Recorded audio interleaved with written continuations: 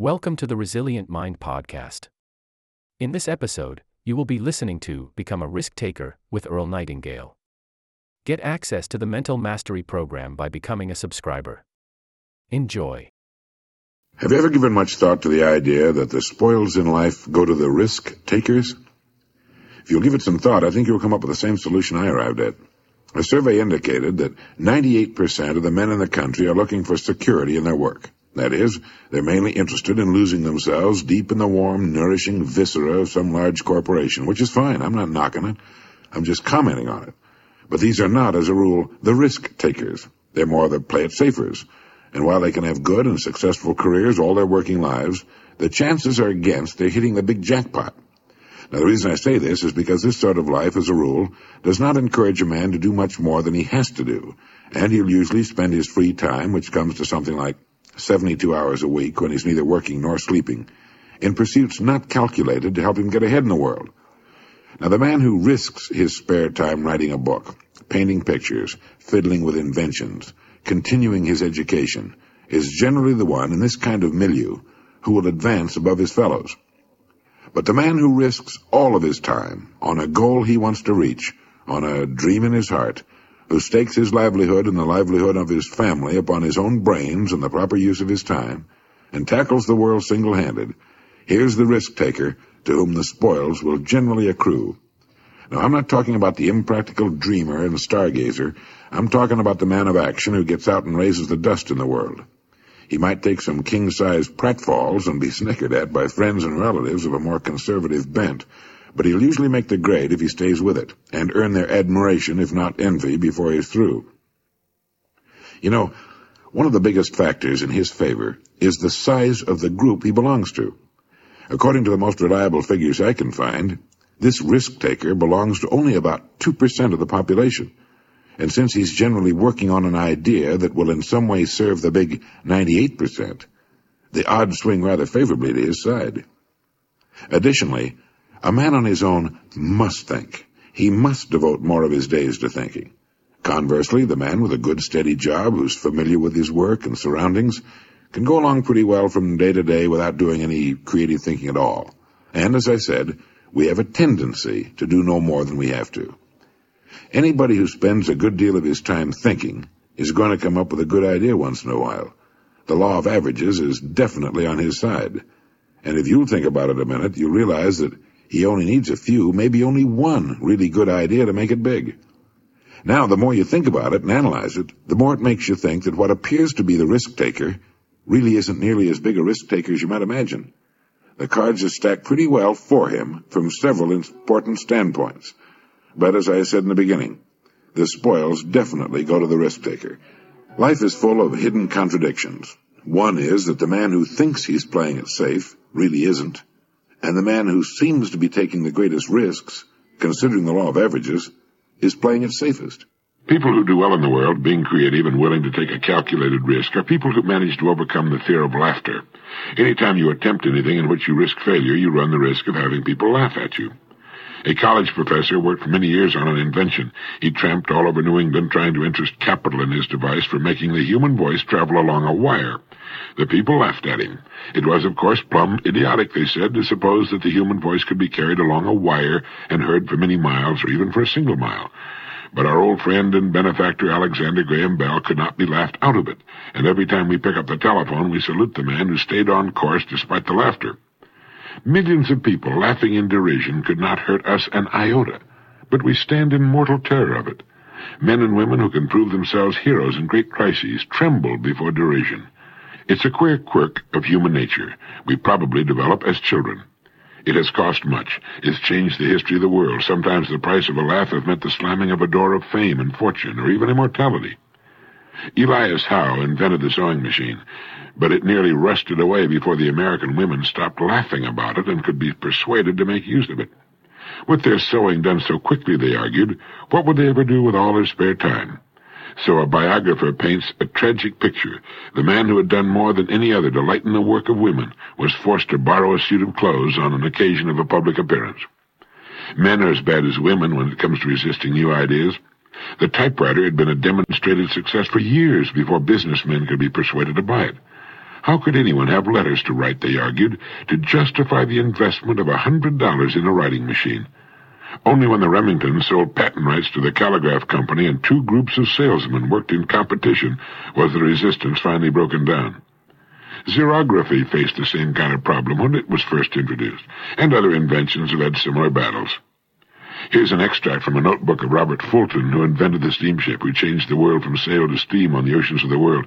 He wrote, "As I had occasion daily to pass to and from the shipyard where my boat was in progress, I often loitered near the groups of strangers and heard various remarks as to the object of this new vehicle. The language was uniformly that of scorn, sneer, or ridicule. The loud laugh often rose at my expense, the dry jest, the wise calculations of losses or expenditures, the dull repetition of Fulton's folly. Never did a single encouraging remark, a bright hope, a warm wish cross my path. Never did a single encouraging remark, a bright hope, a warm wish cross my path. And that's about what you can expect when you try something new." Emerson once commented that no one ever falls ill, but that passers-by idly hope that he will die. And the same perversity and built-in envy cause people to think or hope that any new idea or plan that runs counter to established principle will fail. Speaking of Emerson, he also wrote, "Pythagoras was misunderstood, and Socrates, and Jesus, and Luther, and Copernicus, and Galileo, and Newton, and every pure and wise spirit that ever took flesh.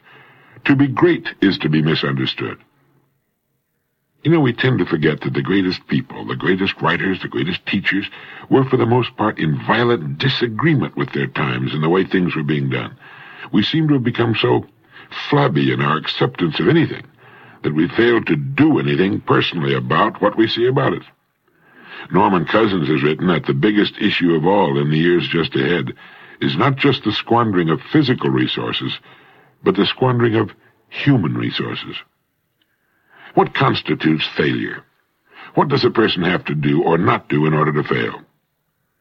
Herman Melville died in 1891. He wrote the book Moby Dick, the whaling epic, with its tremendous metaphysical concept of evil, at the age of 30. The book was published in 1851, sold a few copies, and then was promptly forgotten except by the limited connoisseurs of creative writing. Melville lived 40 years beyond publication of Moby Dick. He considered himself and his book a failure, and from a publisher's point of view, Melville was right. Of his other novels, Billy Budd remained unpublished for 40 years after his death, and like Moby Dick, has since become a literary classic. Today, sales of Melville's works run into the millions, but there is no retroactive compensation for the author's troubled soul or shoddy purse. So what is failure? Failure does not come to a person because he is not recognized by the multitudes during his lifetime or ever. Our success or failure has nothing to do with the opinions of others. It has only to do with our own opinion of ourselves and what we're doing. The only person that can be called a failure is that person who tries to succeed at nothing. Success, as far as a person is concerned, does not lie in achievement. It lies in striving, reaching, attempting.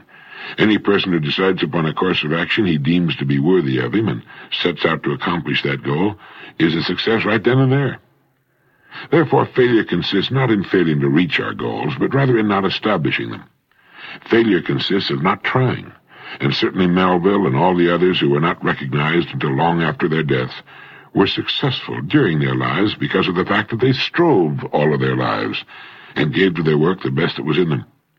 And for every Melville that we read about, there have been millions of men and women equally successful, of whom we'll never hear. People who didn't write books or try to save the world, but who, in their own quiet way, in their own places, gave to what they had chosen the best that was in them. Melville must have known deep within himself when he finished the last page of Moby Dick that he had not failed, just as each of us knows how much of himself he's giving to what it's been given him, what he has chosen to do. People who play it too safe take the greatest risks. Did you know that? In the long haul, the intelligent risk-takers develop the greatest security. It's a wise person who learns the importance of risk-taking. During World War II, psychologist E. Paul Torrance made a study of United States aces flying in the Pacific Theater of Operations. He reported that the most salient characteristic of the ace was his risk-taking ability. Throughout his life, he had kept testing the limits of his abilities, and the life histories of these men showed that they were highly resistant to accidents, and in combat they suffered fewer casualties than pilots who were inclined to play it safe. Dr. Torrance said, "Living itself is a risky business. If we spent half as much time learning how to take risks as we spend avoiding them, we wouldn't have nearly so much to fear in life." In all walks of life, the most successful people are the risk-takers. Now, by that I mean they risk believing in their own ideas, striking out toward their own goals, standing up for what they believe to be right. They take the risk of being different when they believe in something. Now, this has a tendency to make the going a little tougher for a while, but they almost always wind up ahead of the game eventually. Risk-takers realize there's nothing wrong with an occasional failure. The play-it-safers seem to think a failure means the end of the world. The risk-takers are not foolhardy. Getting back to the World War II aces for a moment, it was found that these men were very fussy about their airplanes, armament, and equipment. They were painstaking in preparation, highly disciplined in following instructions and what they'd been taught. But in an encounter with the enemy, they would immediately take charge and go on the offense. The best defense is often a good offense. The best pass defense in football is to rush the quarterback. When a storm comes up, ships in the harbor head for the raging open sea unless they're protected in slips. In the harbor, they could drag their anchors and wind up on the beach or the breakwater. So what appears to be risk-taking is often the most intelligent course to follow. It leads to security, while what would appear to be the safest course of action can lead to disaster or simply nowhere. A young woman whose romance had gone on the rocks told her mother that she was never going to permit herself to fall in love again.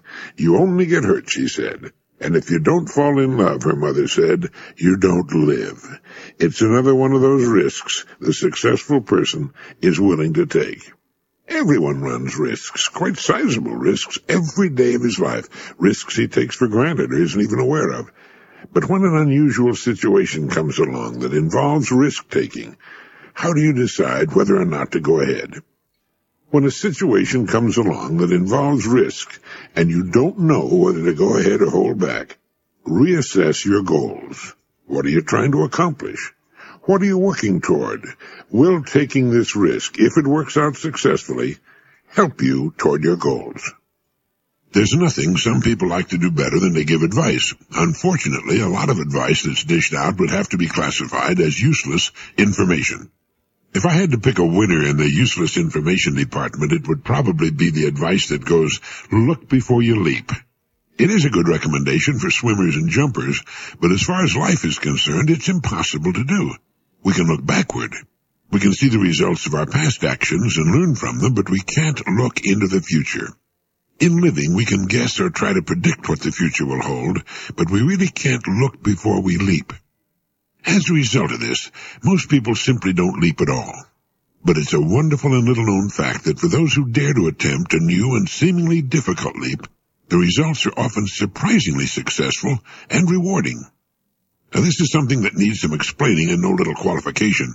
The leap we take should be in line with two important criteria. One, it should be towards something we want with all our heart. And two, it should be in a field in which we have a good background of experience, or at least in an area related to our past experience. Let me give you some examples. Lindbergh took the big leap when he flew nonstop across the Atlantic, the first one to ever do so. But behind him were years of flying experience, including flying the Mail in all kinds of weather with virtually no navigational aids. He couldn't see into the future as far as his success or failure was concerned, with failure probably meaning his death, but he was well prepared for the leap, and it made him rich and famous. Columbus did the same thing. He wanted to do something that had never been tried before. He believed it could be done, and he was a highly skilled sailor and navigator, and he had the best ships then available for the journey. All human progress is the result of this kind of thing, and on a much smaller scale, the same principle can be applied to our lives. If there's something you want very much to do, if you know it's right, and if you're prepared to try it, the chances are excellent that you'll meet with surprising success. And after you've taken the big jump, you'll probably wonder why you waited so long. Of course, there's always the risk of failure. Lindbergh could have been killed. Columbus's little fleet could have met with disaster. Einstein might have been wrong. Washington might have been defeated and hanged along with all the signers of the Declaration of Independence by the British. But the fact is, they were not. It brings to mind again the great lines spoken by Thucydides in his funeral speech for Pericles. The secret of happiness is freedom, and the secret of freedom, courage. You'll never get elected unless you expose yourself to defeat. You'll never make it to second base if you try to keep one foot on first. You'll never achieve the dream in your heart unless you take the big jump and are willing to risk everything, even failure, on the attempt. If it's what's right for you and you've prepared yourself as best you can for the attempt, the chances are excellent that you'll meet with success. As Lincoln put it, let us have faith that right makes might, and in that faith, let us to the end dare to do our duty as we understand it. No, you can't look before you leap, but you can leap. Dr. Joyce Brothers has some good advice for the fearful. She points out that everyone is familiar with fear. Normal fear protects us and provides a warning signal indicating the presence of danger. A totally fearless person is probably not too intelligent and can look forward to a very short life. But when fear is inappropriate, it can stand in the way of progress and success. It can destroy love, create failure on the job, and interfere with our ability to relate well to others. Innovation and creativity involve risk, Dr. Brothers goes on to say. The person who's afraid to take chances, who's afraid of failure, is standing in the way of his progress. In fact, an emotionally healthy person needs challenge in life. Studies show that people who are cautious in the extreme, who are afraid to take risks even when the odds are in their favor, tend to be afraid of life itself, which of course is also a gamble. Such persons are not likely to succeed in business or anything else. So Dr. Brothers suggests that such people practice failure. How liberating it would be for the average person to be able to walk into a room, trip over a wastebasket, have all the people in the office laugh, and then be able to laugh with them. In fact, Dr. Brothers suggests that fearful people deliberately do such things to discover that an occasional failure is no disgrace, but rather a perfectly normal part of living. I remember when I was just starting out in radio, I managed to get the part of Sky King, the lead in the famous children's radio program of that name, and I'd often be asked to make public appearances for school children. One day I flew up to Michigan to greet and sign autographs for several hundred children allowed out of school for the event. I flew there in a small two-seater airplane. I was dressed in my cowboy costume, from the hat to the cowboy boots, gun belt, the works. As I was trying to climb out of the airplane cockpit in my unaccustomed costume, while the hundreds of children watched and waited nearby, I caught my heel on the cockpit coaming and fell full length on the wing. Then I did a slow roll off the trailing edge of the wing to the ground. My guns fell out, my hat rolled away, and a death-like silence fell on the children. There was their hero, sprawled on the grass. He couldn't even get out of an airplane. Well, I picked up my guns, put my hat back on, and with a sheepish grin from ear to ear walked to the waiting children. We all had a good laugh about it, and I signed the autographs, and all went surprisingly well. And as I flew back to Chicago, I thought about how often children fall, and that they could easily empathize with me. Don't lose your sense of humor, and remember that even though they may laugh, people are kinder and more forgiving than we generally give them credit for being. Risks and pratfalls are a part of life. So is an occasional failure in other ways. Thank you for tuning into this episode. If you're enjoying the content, you can access exclusive material by becoming a subscriber. Continue strengthening your mind by listening to our other episodes.